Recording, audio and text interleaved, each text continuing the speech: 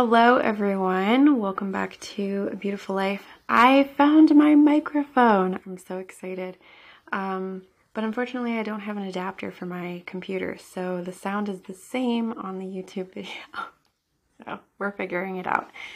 So this is a doozy of a podcast episode. I'm probably going to step on a few toes as usual. I mean, you guys should be used to this by now, because infertility will be coming up in this episode just briefly, especially since we're talking about IVF. So I want to start by saying that infertility is a very tricky subject. It is so different for everybody. It's never the same for two people. We all have different problems.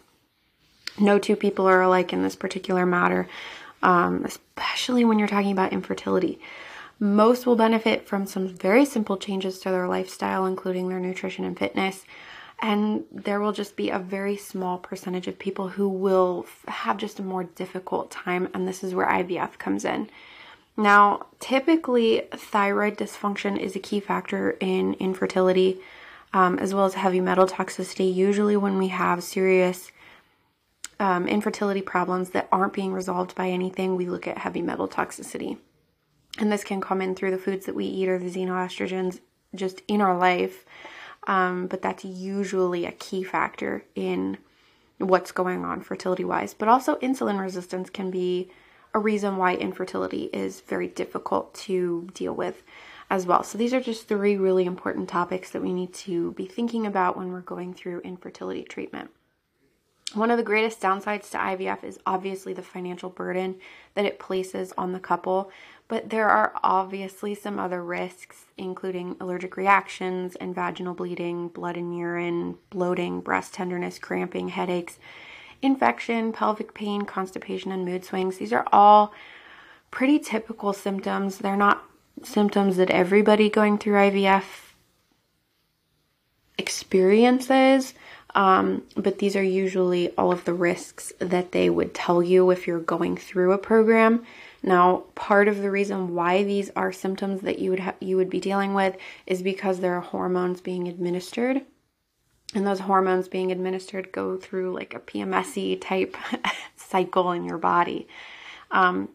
Unfortunately, these hormones are often synthetic and can react poorly to your body because they're synthetic. They're not meant to be there, and you're forcing your hormones to do something that is not natural for them.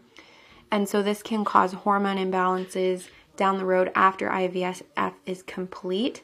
So a lot of women who have gone through IVF will notice that afterwards they do have more hormone problems after. So that is another really important thing that not a lot of people are told, especially when they go through doctors. They're not going to tell you this. But the risks associated with IVF are far less severe than with birth control or IUDs, which brings up our next topic. Are IUDs really safe? Oh, goodness. You've already learned by now that there are risks associated with pretty much everything that is synthetic or comes from the pharmaceutical industry or is pushed by a doctor. Basically, there are risks associated with everything in that field. Seriously, it's ridiculous. Though IUDs are touted by the health industry in general as being safe and effective, that doesn't always mean that it's safe. It's rarely ever as safe as they say it is. Anything foreign placed in your body is going to come with adverse side effects, and this includes synthetic hormones as well. IUDs have a long history of questionable side effects and safety concerns. If you look at the history of IUDs, it is frightening. Scary. And yes, we have come out of that and we have improved our techniques and everything, but still, you shouldn't be placing anything foreign in your body. I don't even wear tampons because there are so many risks associated with just tampons. So it's just, better safe than sorry. Don't do it. If you just take the time to listen to commercials for any type of intrauterine device, there is always a list of complications that can occur. Always. And this is the same thing for drugs, but we're not going to talk about those. Though rare, perforation through the uterine wall, actually it's becoming less rare, by the way. In fact, I've heard of it happening more often than other people would like to say or discuss. Another rare thing is infection, PID. from bacterial growth. Again, something foreign in your body, folks, seriously. Copper IUDs can leach copper into the bloodstream. Excess copper can cause a variety of issues, but this can also lead to the stopping of menstruation completely, which is very dangerous. But more commonly, you have mood swings, increased estrogen, which leads to estrogen dominance. We've already talked about that. Cramps, back pain, spotting, and heavy flow. All of these things are warning signs that your body shows that something is very wrong. But you can also have severe abdominal, hip, and shoulder pain that can also come from IUDs as well. And again, it's something foreign in your body.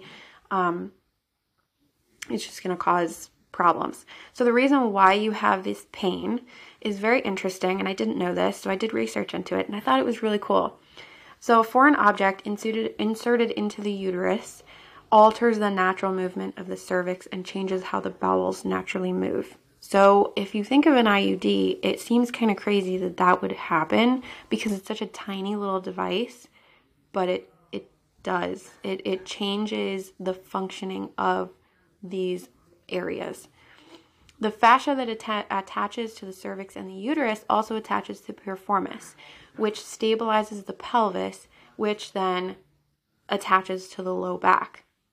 And that's usually why we have low back pain, is our piriformis is off or tight or loose or whatever. And so that's why you get low back pain when you have IUDs inserted into the uterus. This can seriously affect athletes. Athletes tend to have more problems because they're highly active, and it can move the IUD around if it's not inserted properly. But because it messes with that fascia, it causes more problems. Hormonal imbalances and muscle functions are the main reasons why IUDs should be removed or avoided. So, bottom line, I do not recommend them. I do not think they are at all useful for the human body. I think that women should avoid them altogether and not even think twice about putting an IUD into their bodies. They should just automatically know that absolutely not. This should not go into my body. Now, I've posted many times before about birth control. I've talked about it here on the podcast as well. I've talked about its effects on the body and how oral contraceptives have so many negative effects on women's health. I'm very vocal about how much I hate birth control. I will tell the women that I work with, okay, have you been on birth control? How long were you on birth control? That's our key factor. That's what we're working with. If your doctor is saying, okay, we're going to put you on birth control, absolutely tell them no. So I have this conversation with every client that I work with, even if they're menopausal age, because birth control can seriously affect the rest of your life. But because these three kind of go together so perfectly, the IVF, the IUDs, and the birth control, I want to briefly discuss it and revisit it. And if you want more information about birth control, you can go back into the history of my podcast episodes as well as my Instagram, because I talk about it a lot. Because of the negative effects, it is becoming more popular for women to turn to natural contraceptives, and I'm really excited to be seeing this movement. I'm seeing a lot more women choose herbal ways, and then, there are, trackings and, things like that. So birth control can actually increase the risk of breast cancer, blood clotting, heart attack, stroke, migraines, gallbladder symptoms and disease, increased blood pressure, weight gain, changes in appetite, mood changes and mood swings, anxiety, depression, nausea, irregular periods, spotting, no periods, breast tenderness or swelling, cystic acne, and infertility. Sounds like a great trade-off, right? Sounds like a great trade-off to get rid of your PMS. So the thing with birth control, though, is that they're not just giving them to women who are going through PMS stuff, menstruating women. They're actually giving them to menopausal women as well. And that is very frustrating because that's just going to screw up their bodies even more. It's going to cause more problems down the road. So it's just stupid. It's all around dumb. Okay, it's just dumb. They fool a woman's body into thinking that she is pregnant by creating a constant rise in particular hormones. This constant rise can be very dangerous because there isn't a regular shedding of the uterine walls, but women's bodies are meant to fluctuate. Our hormones are meant to have this roller coaster fluctuation, and if it doesn't happen in that way, then we're having problems. Our body is going to start sending us warning signs, and all of the symptoms that I just told you about, these side effects, those are our body's warning signs. That's what happens naturally if we were to naturally have a constant rise in one hormone. So if you think of it that way, you're creating these warning signs, which is going to create a lot of more problems. The natural fluctuations of our hormones are just so important, and it just doesn't mean our sex hormones. It is every hormone in our body. We need a natural fluctuation. So if you stop that, if you have a constant rise or a constant low, you're just going to cause a lot of problems, and that's when we get into more of the inflammatory issues and the what are they called? Oh my gosh. I always at least forget one word and how to say it when I do these podcast episodes. Oh my gosh. Anyway, you guys know what I mean. The inflammatory responses, but we also get, for example, the ones that attack your immune system. Whatever. Anyway, moving on. So it's important to balance our hormones for overall health and well-being. Hopefully you guys know what I'm talking about. Oh, autoimmune. That's it. See, I forgot the word. It attacks your immune system. That's when we get into autoimmune issues. If you have inflammatory issues and if your hormones are at a constant high or low, you're going to get into autoimmune problems. And that's what we want to avoid. So obviously, alternatives would be using condoms, cycle tracking, temperature tracking, which is basically your basal body temperature to track when you're most fertile. Cervical caps, but these only last 48 hours. And for women with regular periods, you can do mucus tracking. You can use Queen Anne's lace, blue cohosh, and neem. Although whenever you're using herbs, I just have to preface this by saying, please consult a professional before you start using herbs, because all of them have the ability for you to overdose. So you don't want to just go into it and take blue cohosh or take Queen Anne's lace.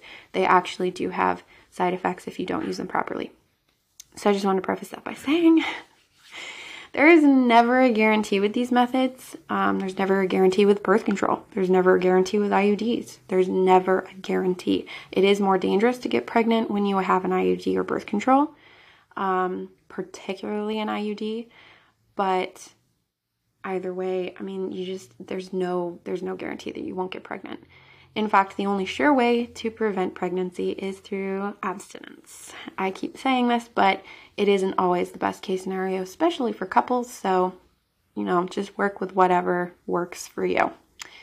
To finish this out, I want to quickly remind you that anything synthetic that is placed in or on your body is likely going to cause some issues down the road. That includes body washes, lotions, shampoos, facial care products, and anything that goes into your body. And that includes food too. Anything that you are consuming or absorbing has the ability to either affect you positively or negatively. Now, these might not be major changes, but even the smallest changes can become big if they aren't dealt with efficiently. And this is where xenoestrogens come in. And we have talked about this in a previous podcast episode as well. And again, I've talked about it on Instagram too, so you're welcome to go back and check that out. So I hope this helps clear up a few things in case you had any questions about these three subjects. In case you do still have questions, you can contact me or feel free to do your own research into all of this yourself. That's always something that I push and I highly recommend. I love it when you guys do your own research. Doctors will continue to push these products on people as long as it brings in money. This is why they have you continually doing blood tests and other kinds of testing, is because it brings in more money for them. So just remember that, not to be cynical or anything or to put doctors into this horrible light, because they have a place and they are important in acute situations. But from the observations that I have had and with working with a variety of different women and men, that's pretty much their bottom line, is to make as much money off of you as they can. And so as sad as it is, just be aware of it and don't be afraid to say no, because you have a choice and you need to use that choice. Use it wisely. So thank you all for listening today. Until next time, have a beautiful life.